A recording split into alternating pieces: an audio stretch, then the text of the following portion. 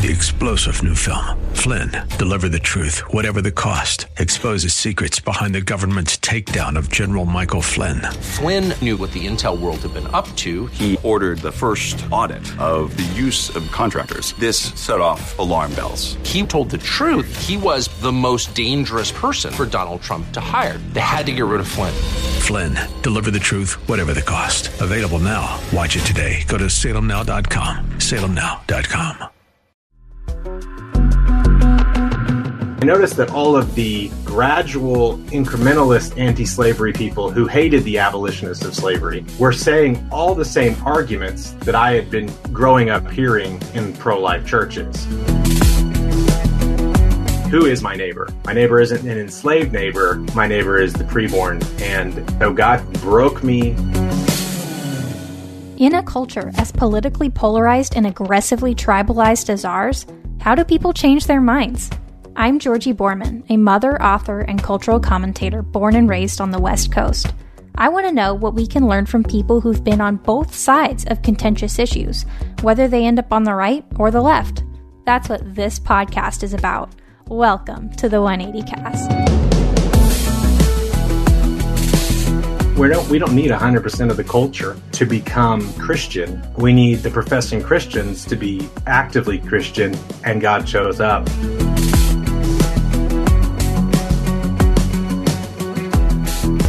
No one in the pro-life movement has no legitimate, fully recognized and organized pro-life organization, pro-life person that I know, or no right-thinking pro-life person has ever intimidated me with the thought of women who've had abortions being murderers. And I see what you're saying, is murder okay in the womb? And I'm like, I see what you're saying, and I don't want to say yes. No, yeah, but I don't want to make that decision. But in these circumstances, you think we should be able to kill humans in the womb? I think so, yeah.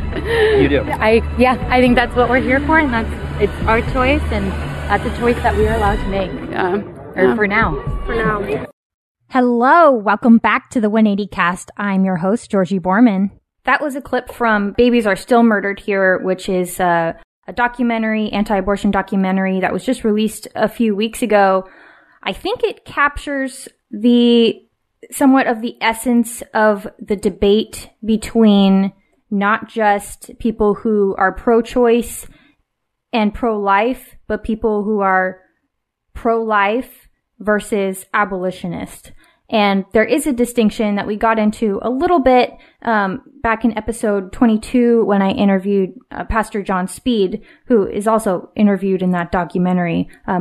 But in this podcast, I have promised you multiple angles on the same topic so that you can get a deeper understanding and a 360-degree view of the situation and be better informed with the evidence and the arguments so that you can decide for yourself where you want to come down on an issue and just at least have a better, more empathetic sense of the positions of the people who disagree with you. And the reason that I interview people who have changed their minds is because that gives us this sort of 360 understanding from people who have been on both sides. If anyone really understands it, it should be those people. And I've been very clear on this podcast what I think about abortion. I think it's the greatest human rights issue of our time, and that the practice of abortion needs to end yesterday. There's no medical reason, there's no economic reason, there's no particular way a baby was conceived, no matter how horrible it is, that justifies killing an innocent human life. That's my view. But that view, believe it or not, is at odds with the views of most people who say they are against abortion. If you just talk to them in day-to-day conversation, or at least, they say that we need to take a low and slow approach to ending abortion, mostly by appointing pro-life justices. And then there's also a difference in worldview if you really talk to people for longer than a couple seconds in terms of how they perceive of the parents, how the parents are thought of in the abortion decision and their culpability and their frame of mind and how abortion itself is characterized. Is it murder? Is it just some other form of homicide? Is it just a really sad thing that happens? What do we do about it? How do we think about it? Those are all questions that we need to have answers to. So with me today is somebody who made the the evolution from being more of that majority perspective to a distinctively minority one, which we will get more into exactly what that entails. But T. Russell Hunter, also goes by Russell Hunter, is an anti-abortion activist, abolitionist, and the founder of Abolish Human Abortion, which you can learn more about at abolishhumanabortion.com. Russell, thank you very much for joining me today. It's awesome to be here with you. Glad to hear it. Okay, what is Abolish Human Abortion? Really, the whole deal was to kind of systematize 5 distinct tenets that would sort of go with abolitionism that don't sort of line up with sort of distinct tenets or ideologies of the pro-life movement.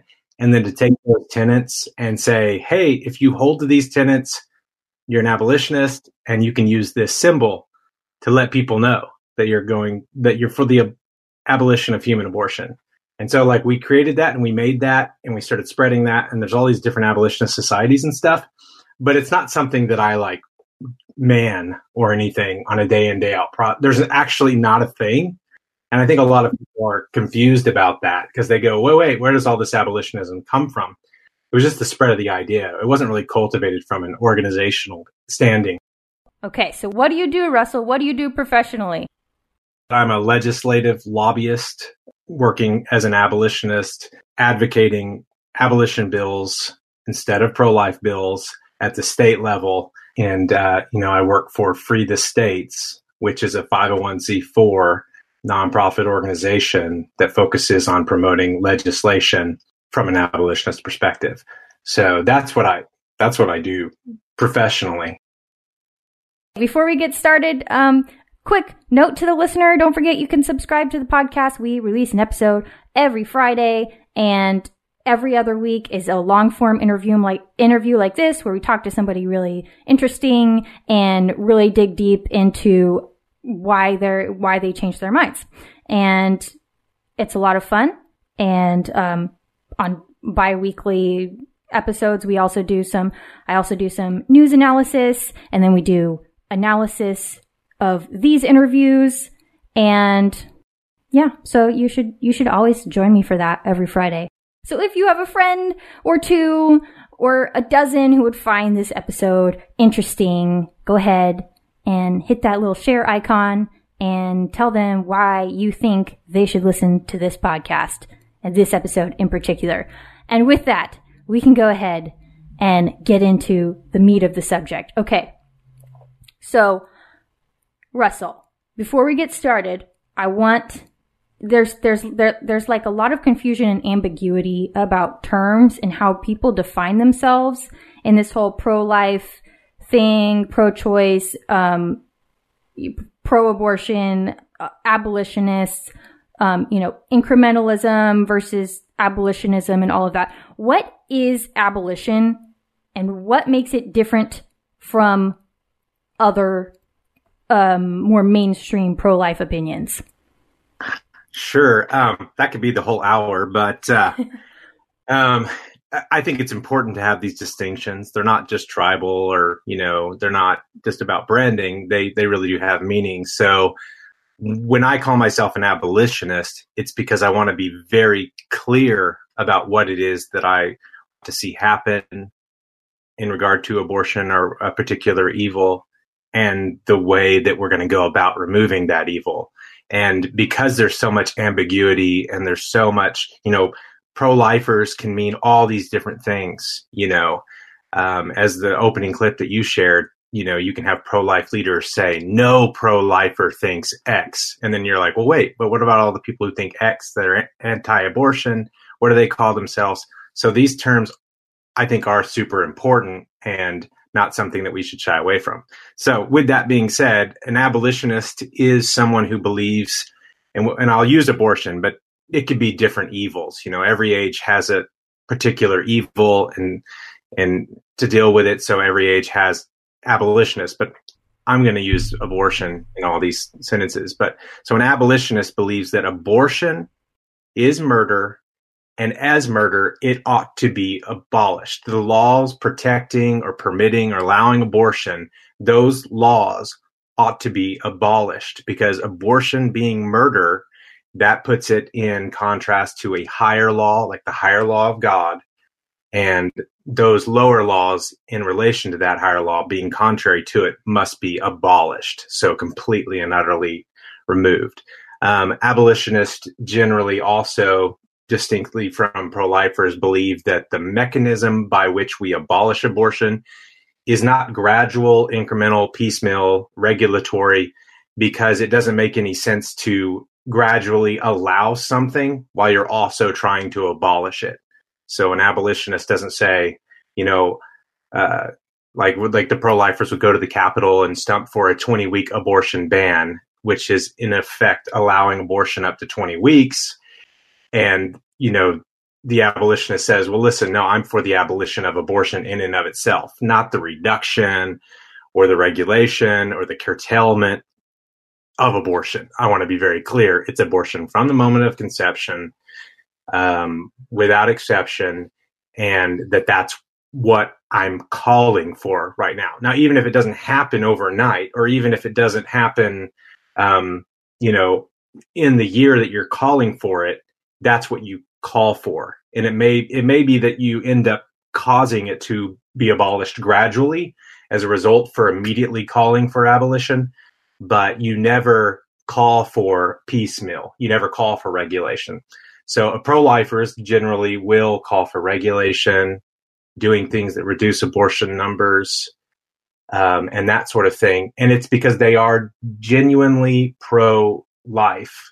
They want to save babies, but they don't think that the way to save babies is to adopt an uncompromising posture, but to compromise and save as many as you can. Abolitionists, we don't believe that compromising with evil is a good way to fight evil. Okay, so that's generally the incrementalist approach. The incrementalist. In contrast to abolition. Yeah, more could maybe be said. I mean, abolitionists are generally, we're invoking a higher law, so it's a very specific theologically girded view. Like, you don't have really a lot of secular abolitionists. You could have a secular immediatist or anti-incrementalist, but an abolitionist is generally going to say, yes, abortion's sin, it's murder. The answer to abortion is the gospel. People can repent. People can believe in Christ and be saved, but in regard to our laws, it all is illegal. All right. So you used to subscribe to the traditional pro-life incrementalist perspective in reducing abortion in order to eventually eliminate it, presumably. Yeah, so I was kind of more the apathetic version, though. Yeah, like I was the guy who was pro-life because I was a Baptist, pro-life because I was a Republican, and my wife and I even gave like $100 a month to the CPC because they came and asked for it. But I was like not really thinking about any of it, right? Yeah, it's not. I don't come from like I was formerly the head of some pro-life organization. Yeah, embedded, but yeah. So what was your first, you mentioned being a Baptist, so what was your first exposure to that perspective, and why do you think that kind of stuck in the back of your brain as you were being passive about it?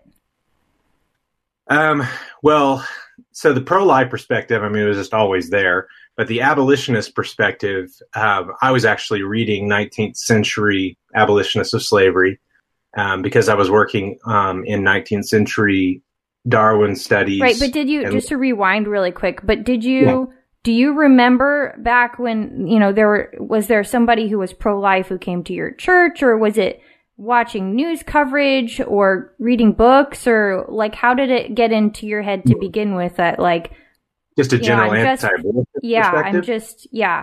I'm pro-life and I'm for anything that reduces the number of abortions.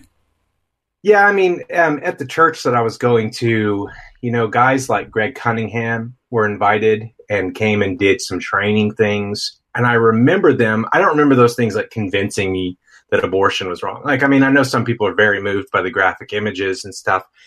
And that wasn't distinctly convincing for me. I know it is for others.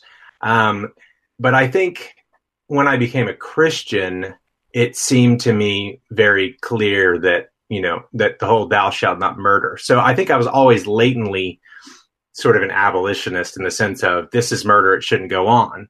But strategically, because I wasn't someone who was thinking about it, I wasn't comparing the fruits or the biblicalness or the strengths or weaknesses of different ideologies. I just thought, listen, Jesus made us. We shouldn't, children are a blessing. They're a gift from God. Killing the gift, destroying the blessing. That's not good. So I am pro-life, but that's generally the perspective that I held for most of my life too. Yeah. And it was not something that I thought wasn't important to think about. I did think that other people were thinking about it. Like I had my issues and they had their issues and I would vote for them and that sort of thing. But I wasn't delving into it at any serious degree until about 2011. Okay. So what changed? Well, there was a whole bunch of stuff that God was doing in my life, straightening me out. But as I was reading 19th century abolitionists, generally, and I'm talking like hardcore, like PhD student, like delving into it. And at the same time, I'm at this Southern Baptist church where I'm in this sort of like apologetics course where I have to sort of be studying the pro-life arguments. And I noticed in history that there are generally three groups of people fighting slavery. There's the gradual abolitionists, the sort of like anti-slavery people who are incrementalist and regulationist, but not total abolitionists. Then you have these total abolitionists that were sort of like preaching repentance for their nations and against the sin of chattel slavery. And then, of course, you had the pro-slavery people. And I noticed that all of the gradual incrementalist anti-slavery people who hated the abolitionists of slavery were saying all the same arguments that I had been growing up hearing in pro-life churches.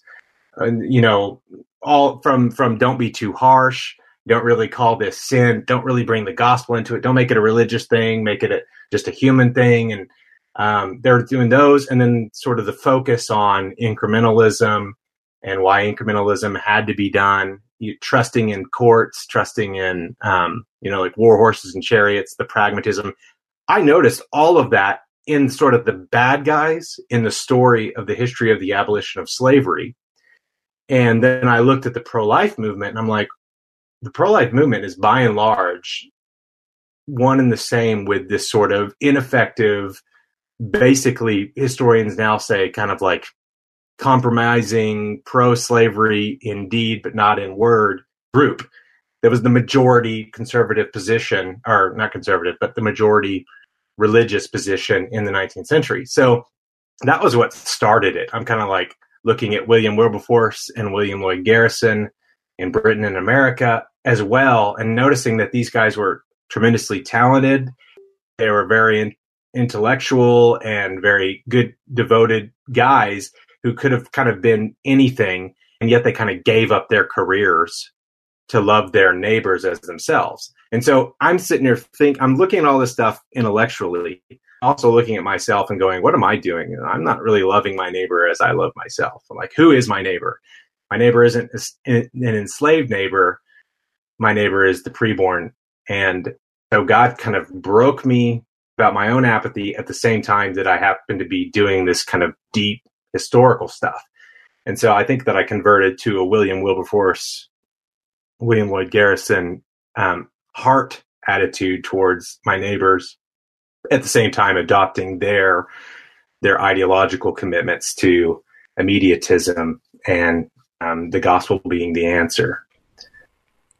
Were there any quotes or lines that jumped out to you when you were reading that you found really persuasive? Why not the incrementalist approach, right? If it's saving babies, why not?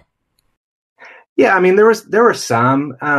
There's kind of a famous sort of event that happens where William Lloyd Garrison in America is being asked to speak on behalf of colonization, which was sort of like the focus only on helping them get out of the country view.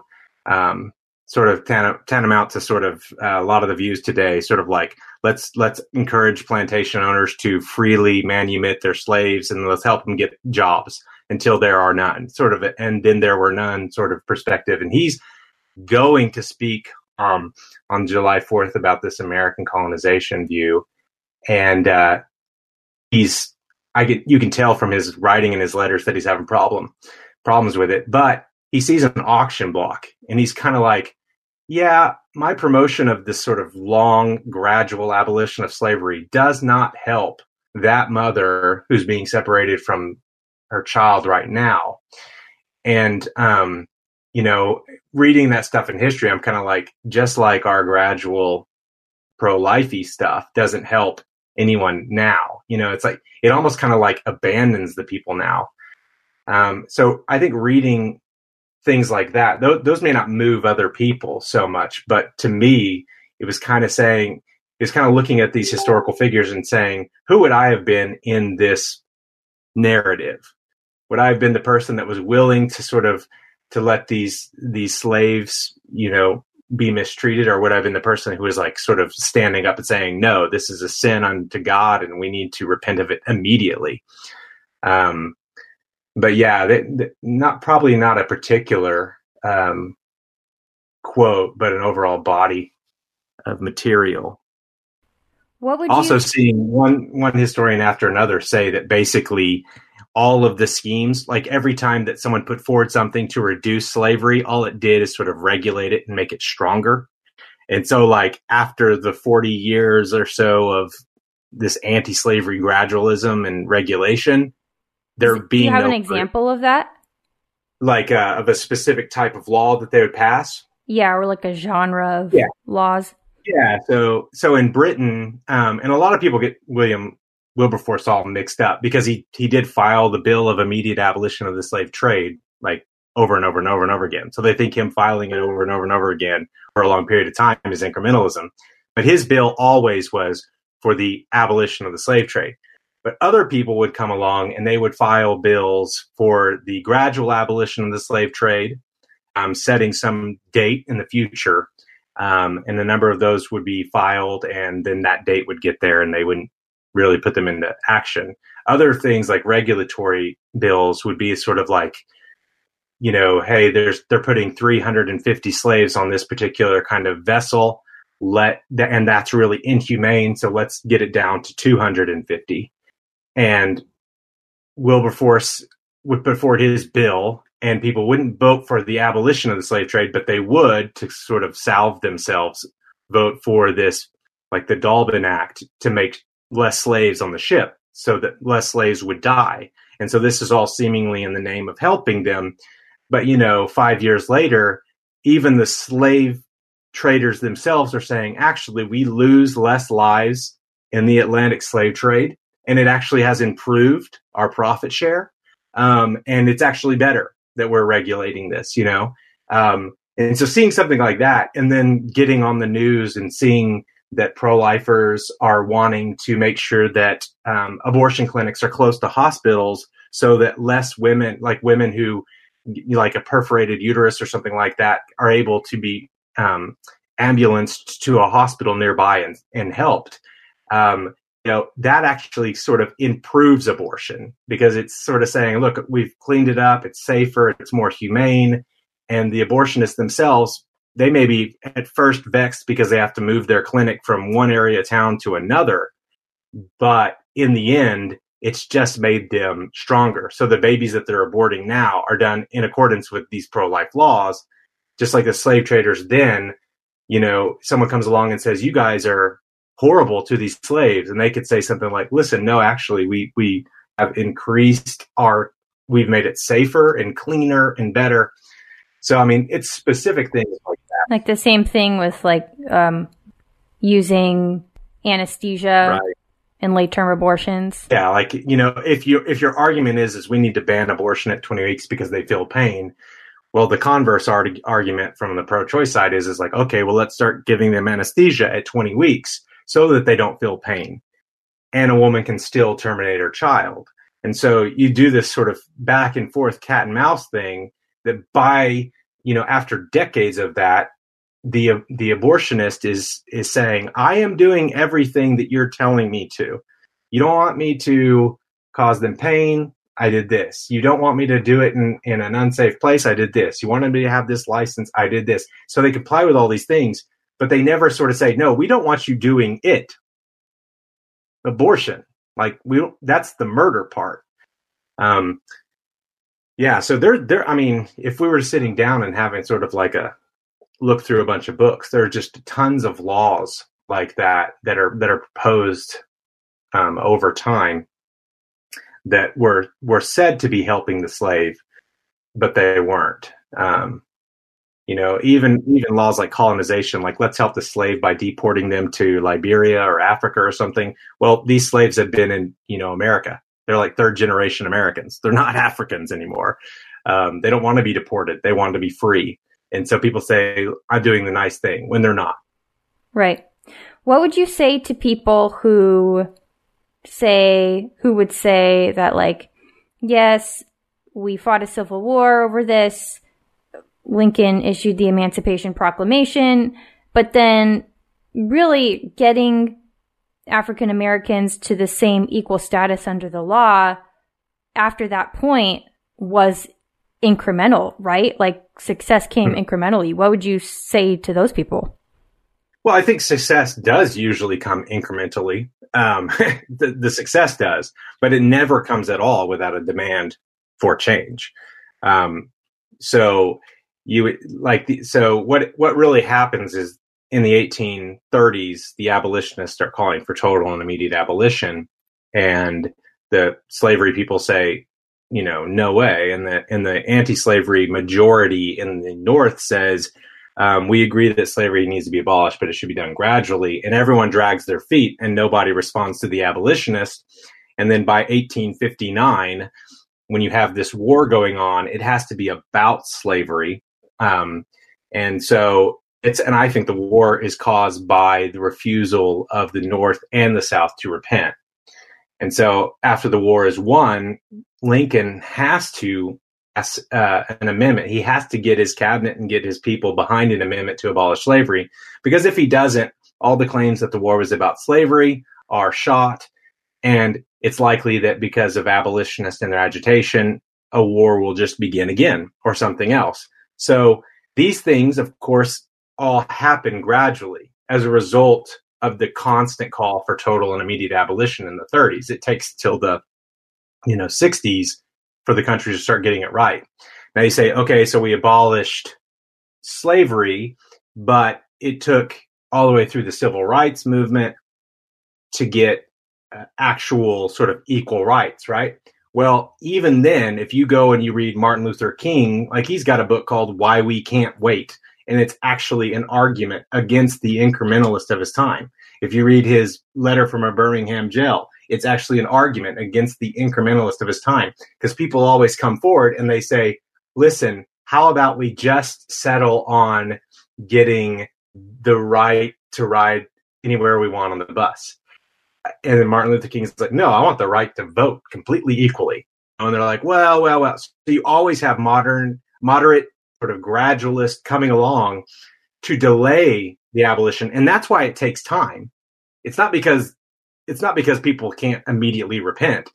It's because people always put forward these sort of delaying countermeasures, like Martin Luther King's calling for complete equality. And people say, how about partial equality? Nixon or not Nixon, but Johnson or whoever comes in and says, how about partial equality? That's what delays it. But the question wouldn't even be happening were it not for the abolitionist type person, the immediatist, saying, no, this is evil, this is sin, this is wicked, has to be ended. We got to have rights. Without pushing for that, you're stuck with whatever the gradualists are calling for at the time. Some people actually were putting forward bills to abolish slavery, like by 1927 is one of them, and it's like, well, if we wouldn't have fought the war and all that kind of stuff, we would have gradually abolished it by 1927, when it would have been better for our economy. Well, that may have been without a war, but that's all those lives being enslaved for so many more decades longer. So better than all that would have just been for the country to repent and actually go with what the abolitionists were calling for, instead of putting forward all these sort of delaying gradual mechanisms. Okay, so you talk about repentance, and you said that basically abolitionism is at its core a Christian movement, right, a Christian ideology. Why is that? And you talk about repentance. What isn't it? Can't people? I mean, I'm playing devil's advocate here, but can't people just not necessarily repent to God, but just decide like, this isn't a good idea anymore. It's bad for women, and here's the studies and the data to prove it.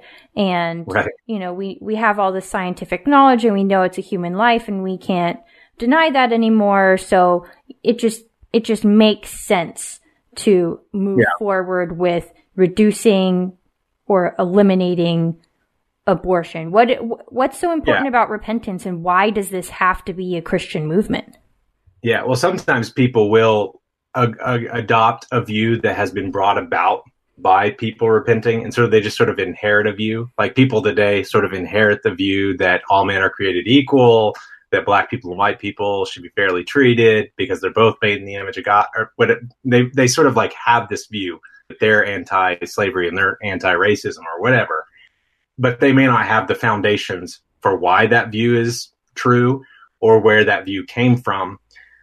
So I think that eventually in the future, sort of absent like a total revival and, the world becoming thoroughly Christian or something, there will be people after we've abolished abortion who just sort of take it for granted that, abortion is bad and we don't do that and that's inhumane. And they could be atheists and agnostics or whatever, who just sort of like adopt the view that we fight kind of for. The same way that atheists and agnostics adopt the view of pro-lifers currently. Yeah, because I mean it is a sensical position. Now that they may adopt the pro-life view personally, but they may not want to impose that on other people, and all those different schemes. But I think that like for those of us who are trying to move that needle and move everyone in the culture, you say, well, does everybody have to repent? Well, no, not everybody has to repent.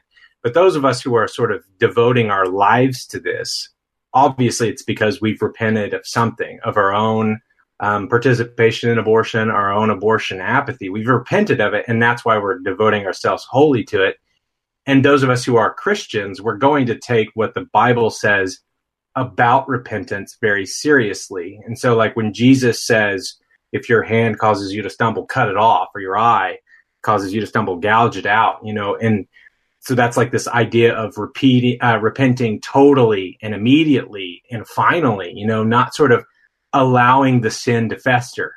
If you're in an adulterous affair and someone calls you out on it and you sort of say, okay, I need to get out of this adulterous affair, instead of rendezvousing with someone every week, it's going to be down to 2 weeks, every 2 weeks. And then it's going to be down to once a month. And then only on vacations. If you try to gradually repent of an evil, it keeps the evil around and it keeps you from getting rid of it. So like a biblical view of dealing with sin is that way. And biblically speaking, it's the same with sort of communities, cities, nations. You don't find the law and read the law of God and then sort of say, okay, we're going to put some of this into play. Like King Josiah is like, no, we're going to put all of this into play. We're going to repent. And he leads the nation to repent, tear down child sacrifice, idols and all that thing. And so that biblical view of repenting and treating evil as evil, I think, is so foundational to the abolitionist view, not simply because it's biblical, but because it actually works. Like if somebody doesn't really repent, they don't really get rid of the thing. They keep it around always. We got to have abortion, for this case or that case when it seems like, it might be justified. Well, you would never think that if you thought abortion was murder and you had to repent of it entirely. So I think that probably seeing abortion as sin and giving a biblical answer to it for both the individual and for the community is probably the foundational bedrock why an abolitionist goes one way and a pro-lifer goes the other way. Yeah, I was going to say, it seems like repentance is really, really key to the difference between being an incrementalist traditional pro-lifer and being an abolitionist, because the idea of repentance implies that there's guilt. Mm-hmm. And I think, that's where people get, correct me if I'm wrong, but I think that that's where a lot of people get tripped up, is this idea that there's guilt involved in committing an abortion. Mm-hmm. Did you come to change? Did you come to be convicted about culpability as far as the woman is concerned, or the parents are concerned, at the same time where you realized all of this other stuff, or did that come a little bit later? It came a little bit later because I've been inundated with that. So like on Sanctity of Life Sundays, all those sermons and the various little videos and stuff that are shown, the pro-life movement basically indoctrinates people to believe that the women who are getting abortions, one, they call them women. They never really call them mothers, but the mothers who are murdering their children don't know what they're doing, or they're all being forced, or none of them would do it if they just had someone who would buy them diapers, like all that stuff is so inundated. And what really changed that for me was actually going out to abortion mills, these so-called clinics, where you go out there, you see BMWs and these Land Rovers and people getting out. You try to talk to people. It's not like they're confused about what they're doing. They're literally there because they are with child and they don't want to be with child. Women are not anywhere near as ignorant as the pro-life movement says they are. They know that there's a little baby inside of them. So they're completely aware. Now, you could find a counterexample here and there, but we're talking the 3,000 abortions that happen every day are not being carried out by, sort of these like mindless women who are being forced to do it. Lots of them are completely aware of what they're doing, and they're doing it with permission of the father or their parents and all these kinds of things. So going out to the mills and talking to people convinced me that no, it isn't the case that they're not culpable. And then also sort of the logic of it all. Abortionists do not go out in the culture looking for babies to kill. They just don't. Without the parents bringing the child to them, abortionists wouldn't kill any children. So thinking about the logic of it, saying like, okay, so who is the principal here? The abortionist is sort of the paid assassin who has the technology to do it safely, but who is it that really is making the decision here? And what do I think is leading her to that decision?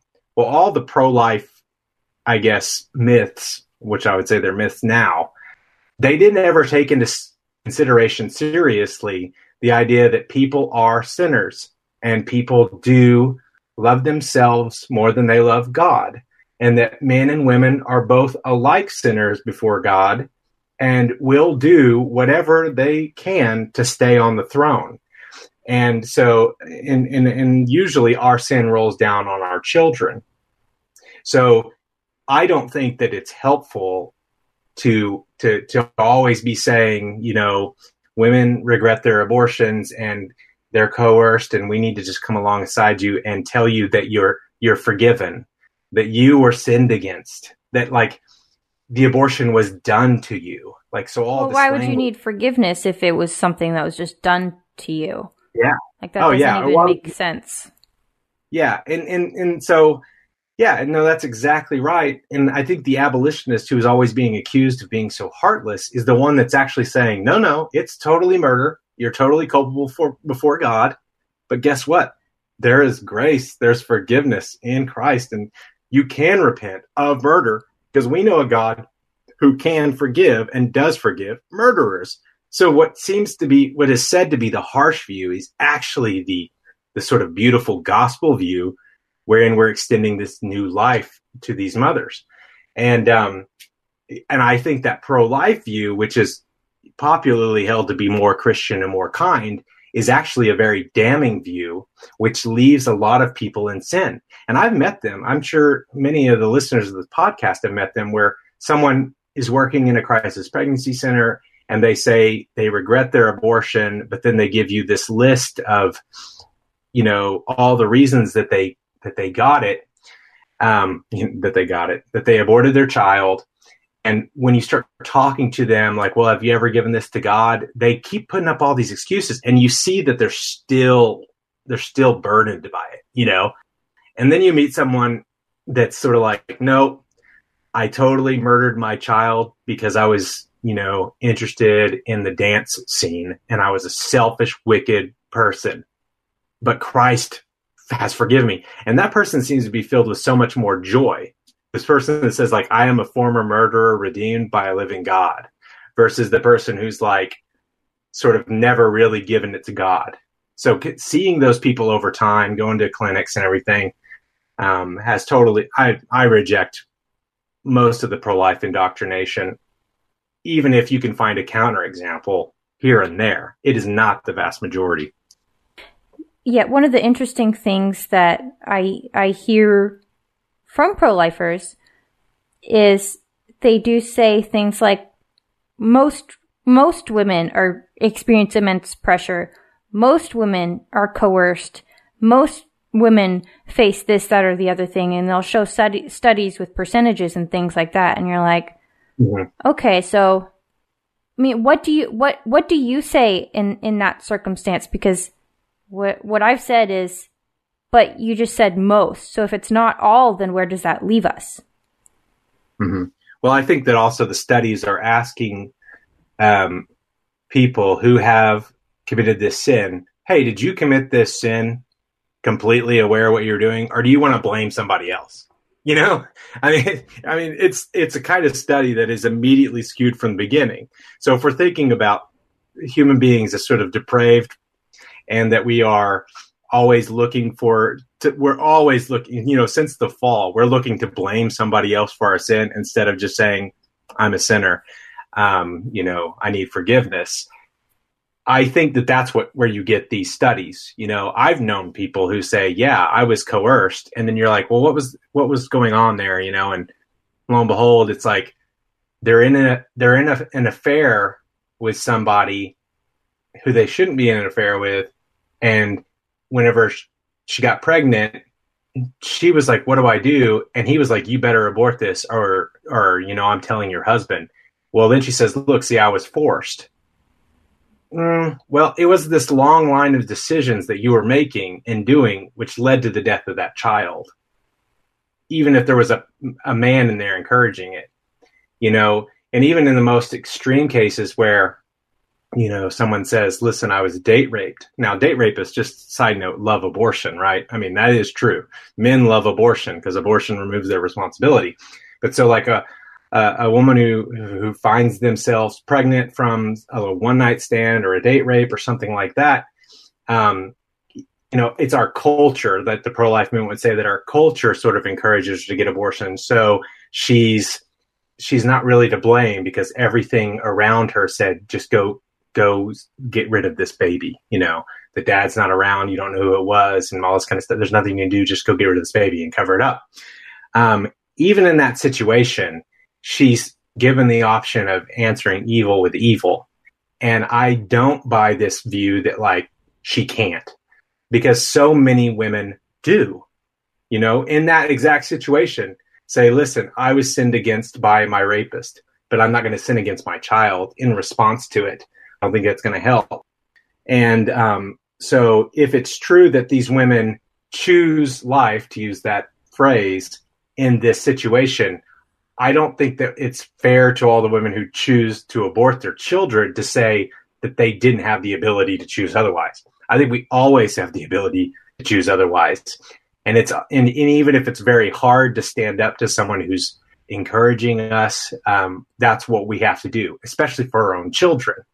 And furthermore, just an evidential point of view, I think when they say forced abortion or coerced, that could mean everything from the father of the child saying something like, we have to do this. Remember, like, we have plans and I'm going to marry you in the future, but we'll choose. And that being just enough of what the mother herself wants to hear, that she does it because she secretly does want it. And then later on, she'll say that she was coerced, but really it's not coerced, not in that sense. No, the counterexample is like, no, there are some people who are actually forced. A stepfather raping a 13-year-old, and then taking her to get the abortion against her will. That does happen, but that wouldn't happen. That wouldn't happen as much if it were abolished as murder. You wouldn't have the places on the street next to Brahms or McDonald's where you could go get an abortion. So if you really do care about the woman who's actually being forced to do it, and you want to stop her from being forced to do it, take away the completely legal, permitted right to murder babies, because that's what the rapist and the man who's coercing her or forcing her needs.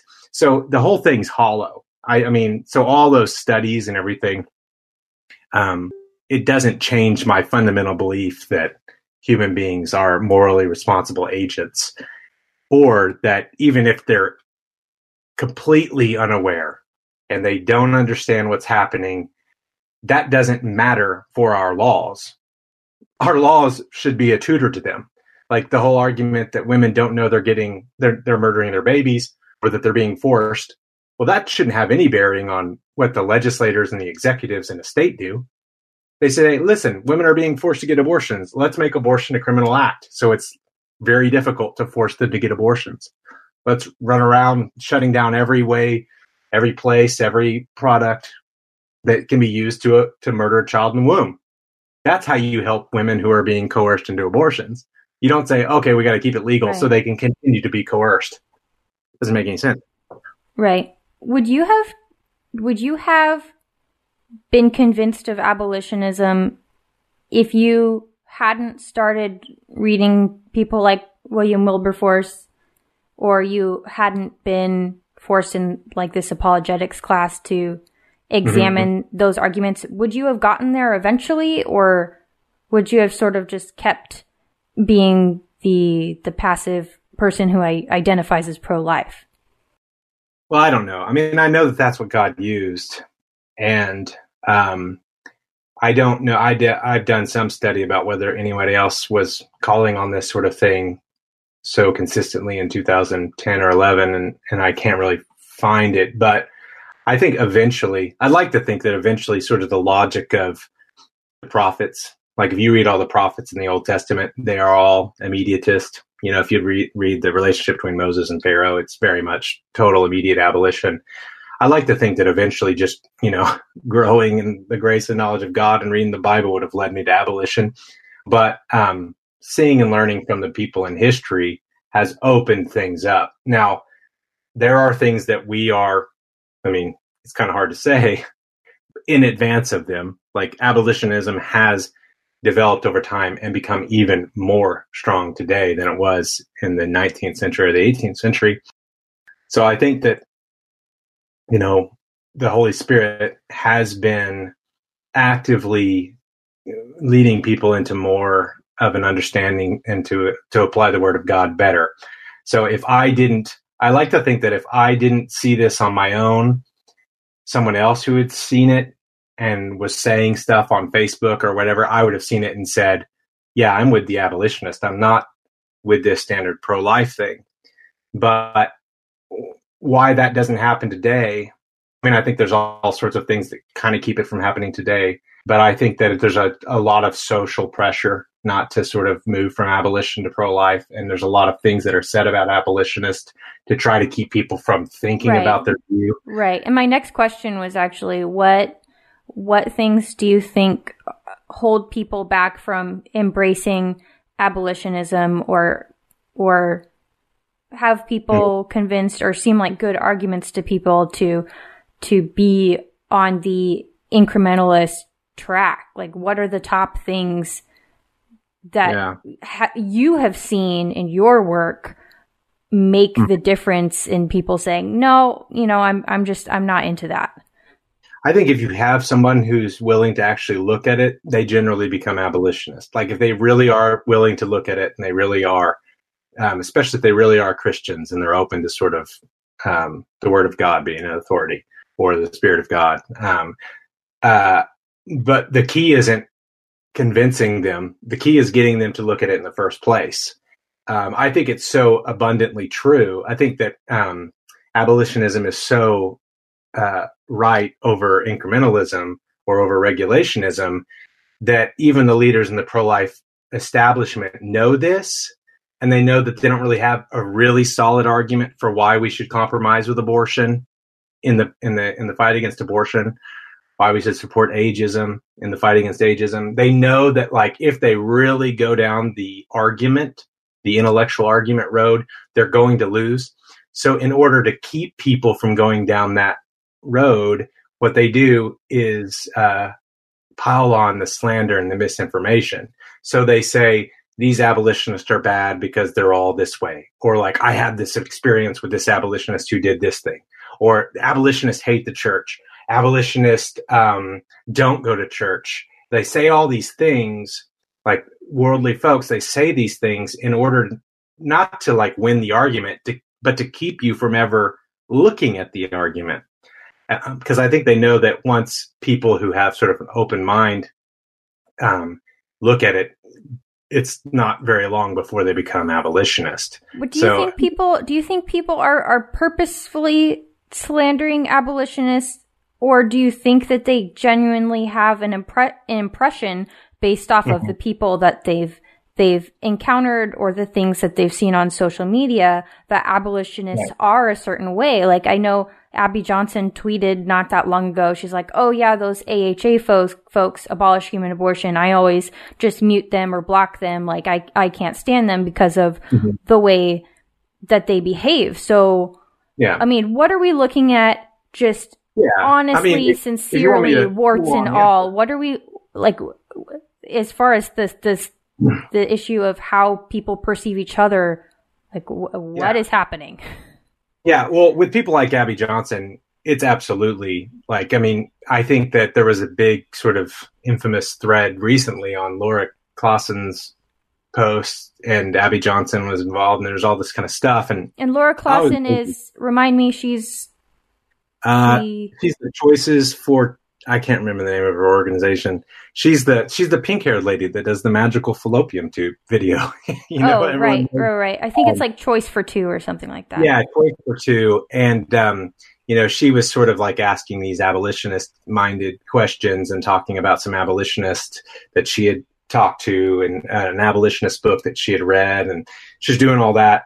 And then, of course, pro-lifers can see that one of their own is starting to think these things. And so they immediately just say, no, you can't think this thing. Those people are all mean and all bad, and they're all awful and all this kind of stuff. Well, this is all going on, and then someone tells me about it. Or I see a pro-lifer say something like, on this thread, all these abolitionists are being so awful. And I go to the thread, and there's like hundreds of comments. But the abolitionists aren't being awful. They're being straightforward. They're saying things like, yes, abortion is murder, it's sin, and the gospel's the answer. And all these pro-lifers are being sort of really awful. But in the midst of being awful, they're saying the reason they're not abolitionists is because abolitionists are awful. I think there is some of that is like what I'm saying. It sounds conspiratorial, but like they literally are involved in like, I don't want people to listen to these people, so I'm going to say that they've done things. Most of the time I say, what? Give me a specific example of these quote-unquote AHAers that are doing whatever they're doing, and show me some evidence that they did this and that you weren't being awful, And they never really provide it. It's this sort of nebulous, this person said this. Now, that doesn't mean that there isn't somebody somewhere at some time who's acted that way. But I would say that, and everyone wants to believe that, no one wants to believe, no. By and large, there's a group of people who do have the right view. And even when they've made missteps in the way they've acted, the real reason that we all hate them is because we're wrong. Like people don't do that. People don't like admitting, oh, we've sunk millions of dollars into supporting the rape exception.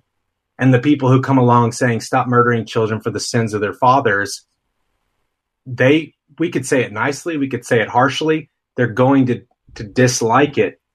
And they're going to say all manner of evil things about us. I mean, but do you think though that there's like a cage stage of abolitionism, like the way that when people become Calvinists, there's like this infamous cage stage where like they can't stop. I'm sure the Babylon Bee has some clever articles on it, but they can't stop like shoving it in people's faces and like being really obnoxious about it. Yeah. And then I'd say that's true. Now that doesn't remove the, if the person who's cage stage or obnoxious about something is right, well, it's still kind of on you, right?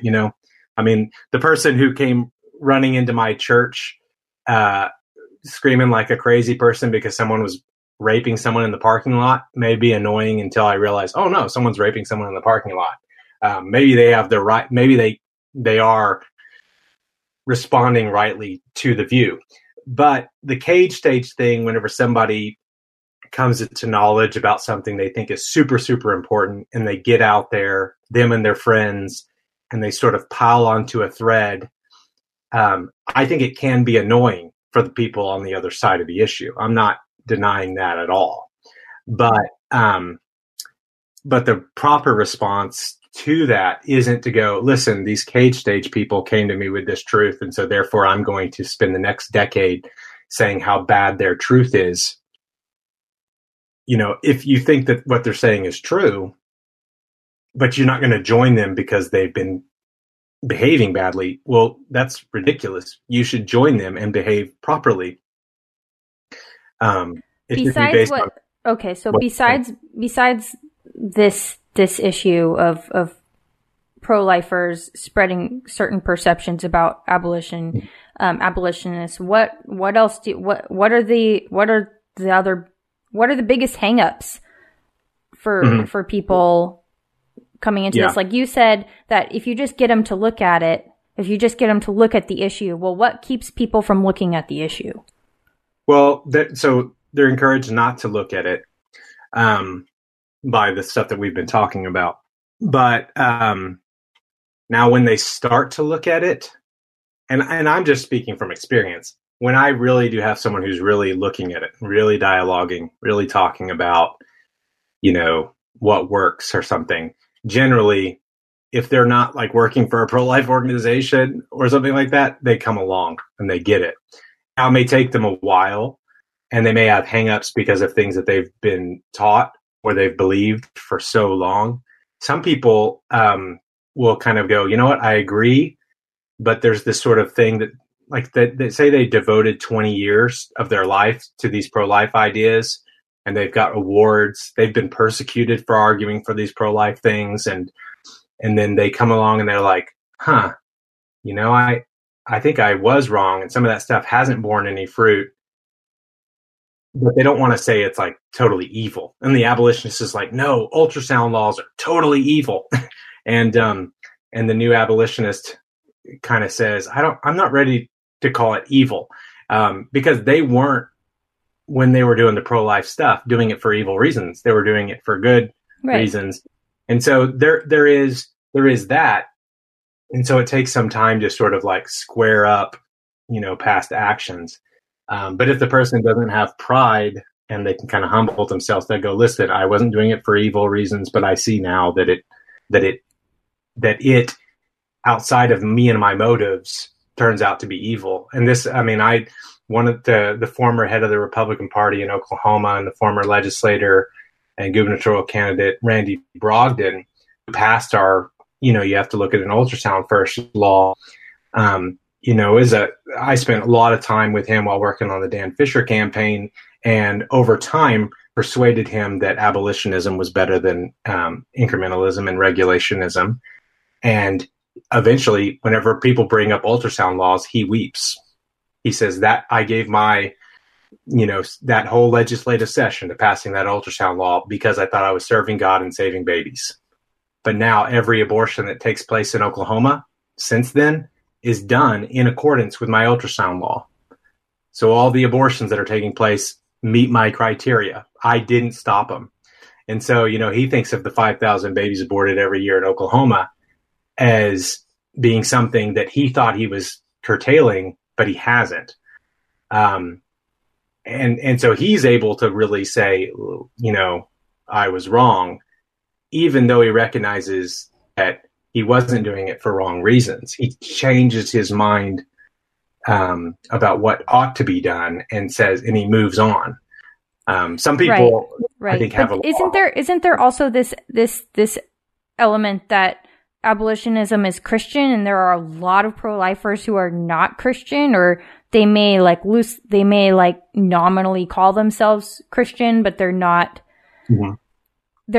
born again. And so, I mean, is it virtually impossible to convince somebody that abortion should be abolished right now if they aren't a Christian? Yeah, I mean, I don't want to oversell it. I mean, I do think that a lot of this is knowledge that, sort of comes from having the Spirit of God dwelling in you. I mean, the non-Christian who is, because so you just look at sort of the odds of it, like the pro-lifer who says, no, this is just impossible. We have to bow down to the Supreme Court. They seem to be really powerful, and the federal government, they seem to be really powerful. You guys are basically saying stand up against them, and that doesn't make any sense. You're a Goliath and you're just a David with some stones. You're out of your mind. They don't have that faith to help them sort of, I'm going to do what's right and fight the evil, even though the odds seem stacked against me. So sort of that other abolitionist tenet of being providence minded instead of pragmatism, sort of we know it's right. We know what we ought to do. Duty is ours. Results belong to God. I'm going to go fight Goliath with stones. That's a distinctly Christian sort of attitude.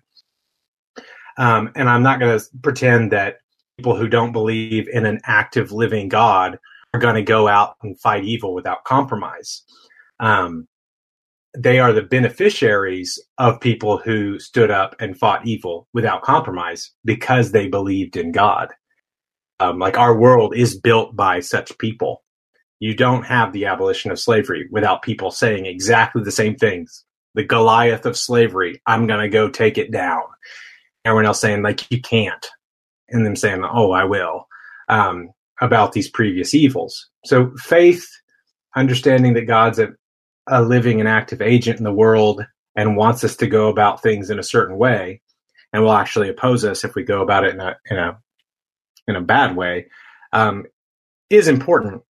We say, well, given that most people aren't Christians, does this ever have a chance? Well, yes, it does, because we don't need 100% of the culture to become Christian. We need the professing Christians to be actively Christian, doing what God says, and God shows up and helps them. But God's not going to show up and help us, compromise with abortion. He hates it. He's not going to show up and help us pass a law that allows children to be raped for the sins of their parents. He opposes that. So we don't need everyone to become Christian. We just need the Christians to be Christian. So let's say, this is the last question.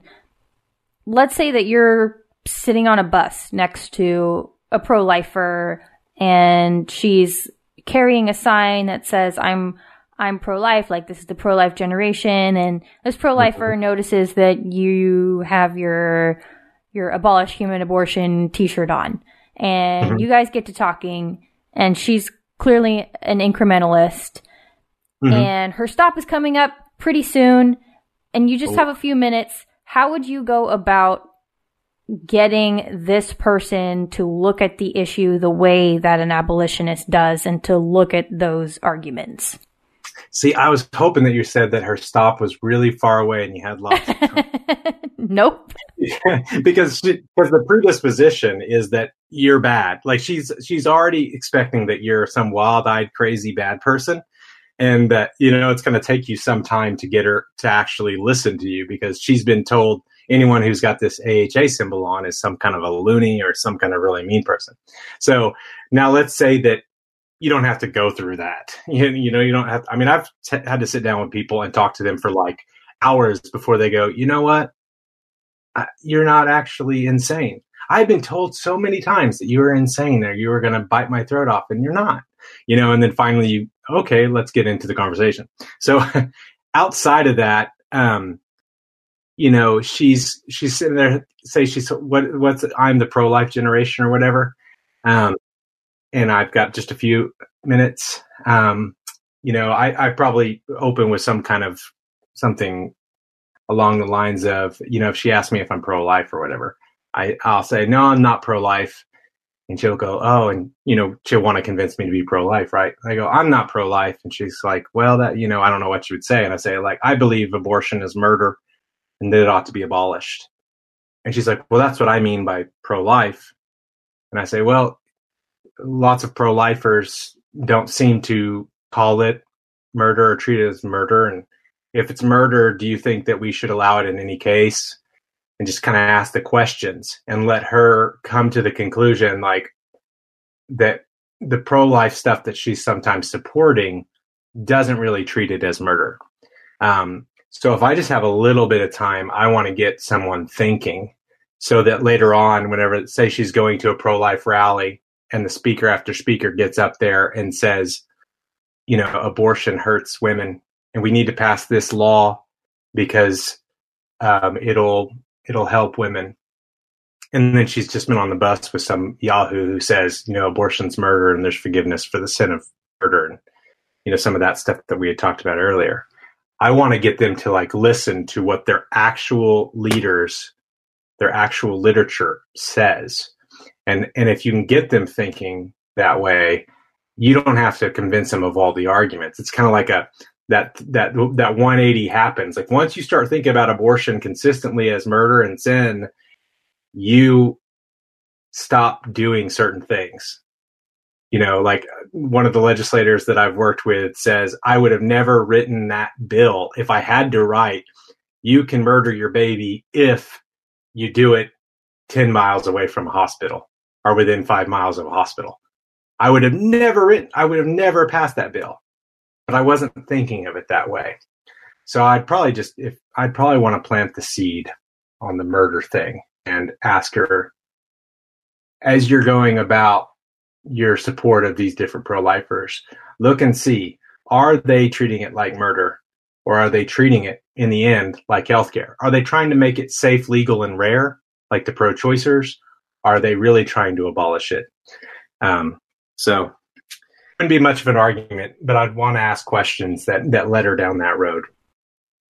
No, it's all very interesting to me. Well, Russell, thank you so much for joining me today. It has been a pleasure and absolutely fascinating. And I think that the listener who is pro-life is listening to this and has gotten all the way to the end, that they have a brain full of stuff to think about. And that is the goal of this podcast. You can follow Abolish Human Abortion at Abolition AHA. You can find out more about AHA at abolishhumanabortion.com. And if you want to look at the traditional pro-life mainstream approach on another website, just to give a counterpoint, though it's not, billed exactly as such, you can check out nrlc.org, which is the National Right to Life website. You can follow the podcast on Twitter at 180cast, and you can give the podcast a review on Apple Podcasts.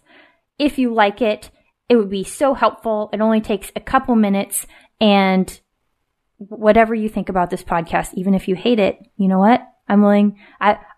Just lodge your complaint. I would love to hear about it. And if you are super outraged about this episode, or if you really liked this episode, or anything in between, you can call or text the flip phone at 323-999-1802. You can flip out on me or not, or try to flip my position, or tell me about your own flip-flop /180 story, or recommend other flip-flop 180 stories.